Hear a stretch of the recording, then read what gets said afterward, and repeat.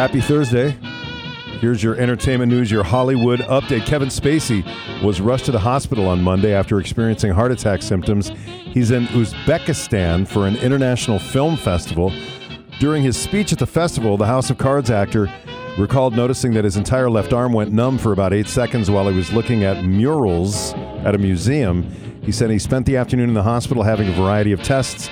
The staff took care of me, even put me through an MRI. Everything turned out to be completely normal. I'm grateful it's not anything more serious. So he's doing okay. Good. People magazine reports Saturday Night Live fans can look forward to the show returning for its 49th season. That's coming up on October 14th. SNL alum Pete Davidson will be hosting the show with Ice Spice as the musical guest.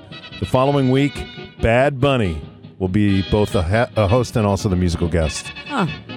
All right, so Late Night TV is back since the writer's strike is over.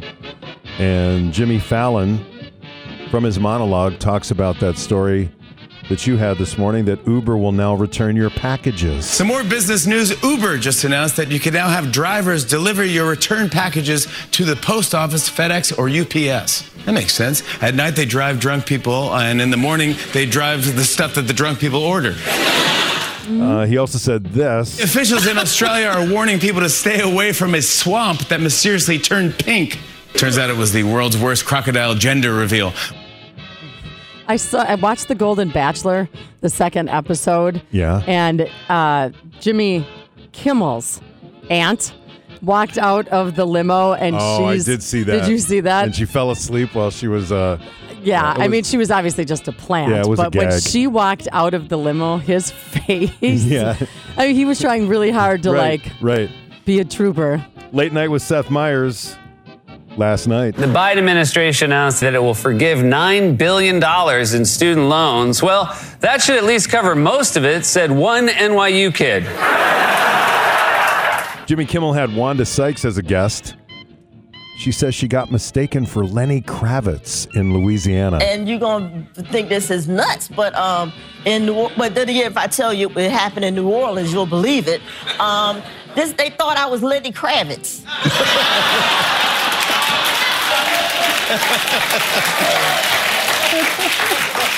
And I'm so sorry, Lenny. I apologize to Lenny. But yeah, that's not bad at all. I was like, good. I guess Lenny must have been working on his pecs. You know? She also told a story about a bat interrupting one of her stand-ups. I forgot where I was, but I'm doing a bit, but it's during the setup and the audience is laughing. They're laughing a lot. And I'm like, I haven't even got to the punchline yet. What y'all laughing at? And then someone said, it's a bat by your head. Sure enough, there was a bat. Like just swooping down, Did you have a gig in Transylvania? Where was it? Yeah, exactly.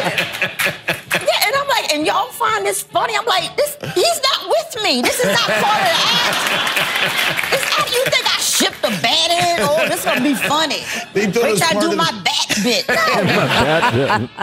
bit. Yesterday on Live with Kelly and Mark, they got into a little spat yesterday. Married couple. Kelly complained that Mark ignored her at home because he got a brand new phone and he was so focused. I try to get an answer. And I say yes. And then, no. I say yes. No. So I respond to him and I go, the fact that you now are ignoring me on yet another device is so insufferable. You know what I'm going to do? This is what I'm going to do. For you, for the audience here and for the audience at home, I'm going to start videotaping. You start videotaping. Please do. Conversations. Please do. Conversations. Ooh. Is it impersonation time? I'm sorry. I'm sorry. That sounds a little inside. You do impersonate me a lot. Is it impersonation? Are we still on air? Should we go to break?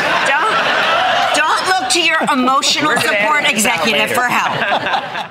Okay, that's crossed over, man. That's real right there. Yes, that's okay. Yeah. You can just hear it. You can. But that makes them seem real. Yeah, it's true.